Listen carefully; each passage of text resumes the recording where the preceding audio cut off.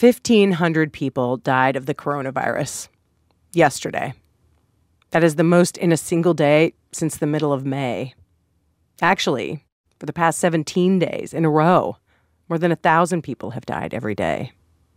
And still, why can't you go across the aisle and say Representative Lewis, civil rights legend, would have loved it if we could do something for the totally disenfranchised in this country, no matter what? Republicans and Democrats in Congress have not made a deal on how to get money to people after extra federal unemployment benefits expired 2 weeks ago.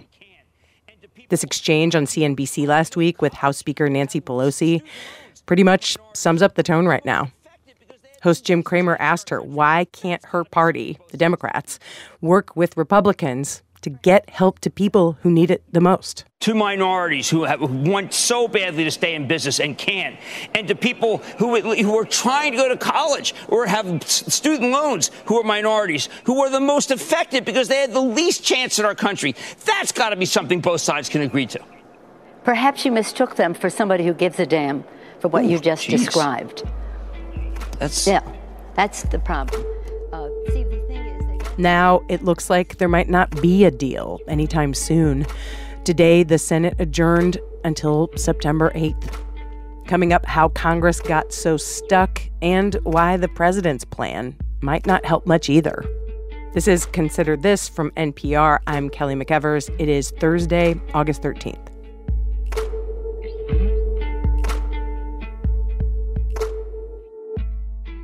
Support for this podcast and the following message come from Integrative Therapeutics, creator of Physicians Elemental Diet, a medical food developed by clinicians for the dietary management of IBS, IBD, and SIBO under the supervision of a physician. So Republicans and Democrats don't just disagree about how much extra federal unemployment money people should get every week going forward. It used to be $600. They also disagree about whether other government programs should get money at all. For example, for children in America, there are millions of food-insecure children in America. Just go back to Nancy Pelosi. She's been arguing for a Democratic plan that would put more than $60 billion toward food programs. The Republicans in their plan have $240,000. Not million, not billion, $240,000. Well, obviously, there is some limit to what we can borrow. We're not at it now, and the president is determined to spend what we need to spend. That's Treasury Secretary Steve Mnuchin, who has been leading negotiations for the White House. When he says a limit to what we can borrow, he means a limit to government spending. And he said this week, sure, Republicans aren't opposed to spending in general. On things where we agree, but we're apart on money, we split the difference. Things like food, I listened to the speaker over the weekend. She's right. We started low on food. We realize there's a lot of kids out there that there's an issue. So we agreed on more than enough money for this year and through most of next year on food. Kids need food. Right now, getting the two sides to agree on that is progress. But what we're not going to do is say where there's really bad policy ideas, we're not going to just split the difference.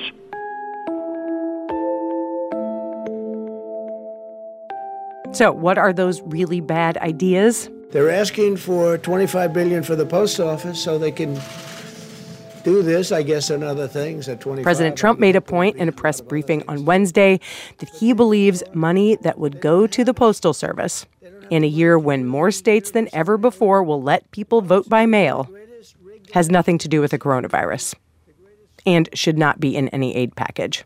It has nothing at all to do with China virus, much of what they're asking for. So therefore, they don't have the money to do the universal mail-in voting.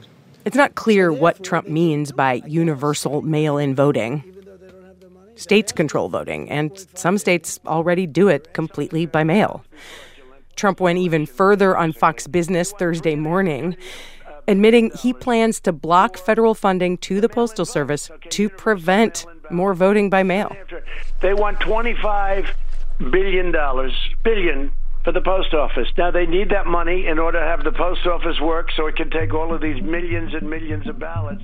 The Postal Service, it is true, is not in great financial shape, but postal representatives have said repeatedly They are ready for whatever happens, and they will still deliver all the mail in November. It's very simple. How are they going to do it if they don't have the money to do it? The Democrats are also holding up money for schools and hospitals and small businesses. So when you add up the Democratic proposals, food programs, money for unemployment, money for schools and local governments, it's about $3 trillion. The Republicans want something closer to $1 trillion. And with the two sides that far apart, the president announced his own plan last week. A handful of executive orders that might not be entirely workable or even helpful for Americans who've been out of work for months. One of his orders would give Americans something Trump has described as a payroll tax cut. But as NPR's Scott Horsley reports, it's not really a cut at all. President Trump ordered the Treasury Department to stop collecting the 6.2% payroll tax from workers making up to about $100,000 a year. The order is supposed to take effect next month. This will mean bigger paychecks for working families as we race to produce a vaccine. So far, though, the president's move has sparked a lot of confusion. Critics say this particular relief is misguided because it benefits only people who are lucky enough to still have a job. And while the president has the legal authority to delay tax collection, that relief is only temporary. Maya McGinnis, who heads the Committee for a Responsible Federal Budget, says as it stands, workers will have to repay the taxes next year. So what good does that do people if they just get a temporary payroll tax cut and have to put that somewhere to save it to repay the money in a balloon payment a couple months from now? That's really done very little to improve the economy. Trump insists his goal, if he's reelected, is to cut payroll taxes for good. If I'm victorious on November 3rd, I plan to forgive these taxes and make permanent cuts to the payroll tax. I'm going to make them all permanent. But only Congress has the power to permanently cut taxes, and there's no guarantee lawmakers will go along with Trump's wishes. If they did, McGinnis says, that would deal a severe blow to Social Security, which the payroll taxes pay for. Social Security is already facing immense pressures in terms of the finances. Getting rid of the revenue source that funds the program would make the finances of it much, much worse. The payroll tax suspension seemed to have little support outside the White House and a small circle of presidential advisors. It never gained much traction in Congress, and the Chamber of Commerce said it's not something the business community was clamoring for. So who did want this? The people who love the payroll tax cut are the American people. That's conservative pundit Stephen Moore, an advisor to Trump's campaign, who was briefly floated as a nominee for the Federal Reserve Board. Moore, who co-founded the Anti-Tax Club for Growth, has been one of the most dogged advocates for payroll tax relief. Virtually all Americans who are working are going to see a nice boost in their paycheck. So that puts money in the economy and incentivizes people to work, and I think that's a very positive thing. Saturday's surprise announcement has employers scrambling. Pete Iceberg, who's a vice president with the payroll processing firm ADP, says companies need guidance from the IRS on exactly who's eligible to have their taxes suspended and how to keep track so those taxes can eventually be repaid. It's going to be a mixed bag of employers, some of which will be able to do this on September 1st, some will be able to do it in October or November, and some may just never do it. Iceberg says employers also want some reassurance that they won't be on the hook for workers' unpaid taxes if Congress doesn't forgive the bill. Employers also have to figure out how to explain to their workers why take-home pay is temporarily going up in September and why they might want to be careful about what they do with the extra money. NPR's Scott Horsley. Cruz Santos is a single mother with 3 kids. She lives in the Bronx. I don't know what's going to happen and if they're going to kick me out of my apartment. And that's something hard, you know. You can hardly even sleep sometimes. Before the pandemic hit, Santos had been out of work for a few months. Then, in early March, she finally got a job at a shoe store. Thought things were looking up. But after only 2 weeks, the store shut down. And now she owes nearly $5,000 in rent on her one-bedroom apartment. I got a letter today. It's for the month of May, June, July, and August, which is $49.69 with 64 cents. That's the 4 months of rent. President Trump signed another executive order that he said would protect people from eviction, something that's supposed to help people like Santos.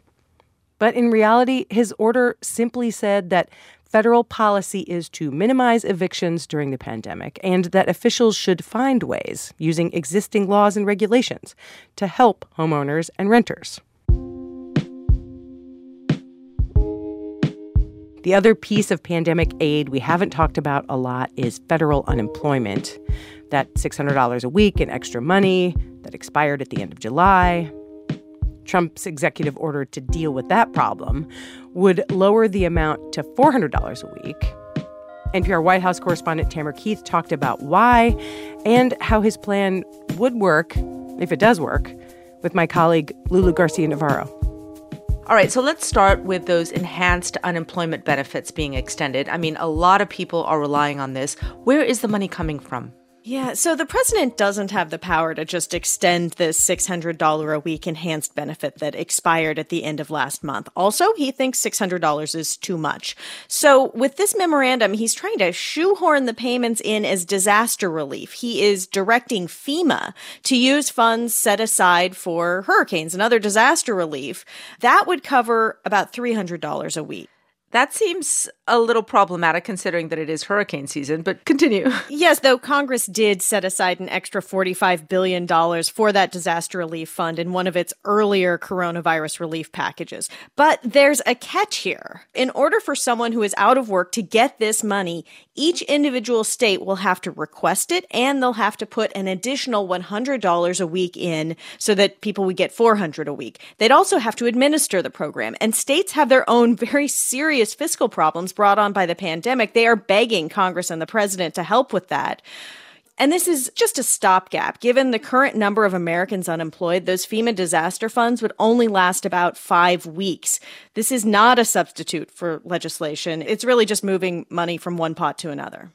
So what does this all mean for Americans who are struggling and wondering when their next relief payment might come? They should keep an eye on Congress. These executive actions are in some ways a lot less than meets the eye. The president is not able to put a moratorium on evictions. He's directing agency heads to look into ways to help people avoid eviction.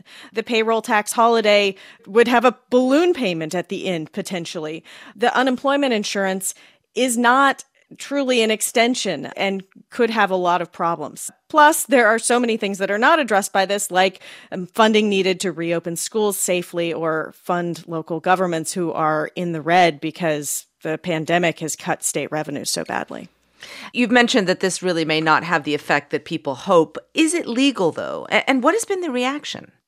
Yeah, so the president can try to do these things. Experts I've spoken to say that there will certainly be legal challenges, but the White House can make a case that he can do this. But he can't actually do what he said he did. He's doing sort of less than. The reaction has been that Republicans don't love it, but they're saying that he was sort of forced to do it. That was the message from Mitch McConnell. And Democrats were, as you might expect, not thrilled either. They characterized it as a Band-Aid at best and at worst illegal or unconstitutional. NPR's Tamara Keith talking to my colleague Lulu Garcia-Navarro. By the way, that new federal unemployment money, it's not clear when Americans could get it. The White House has said weeks. Experts say it could take much longer.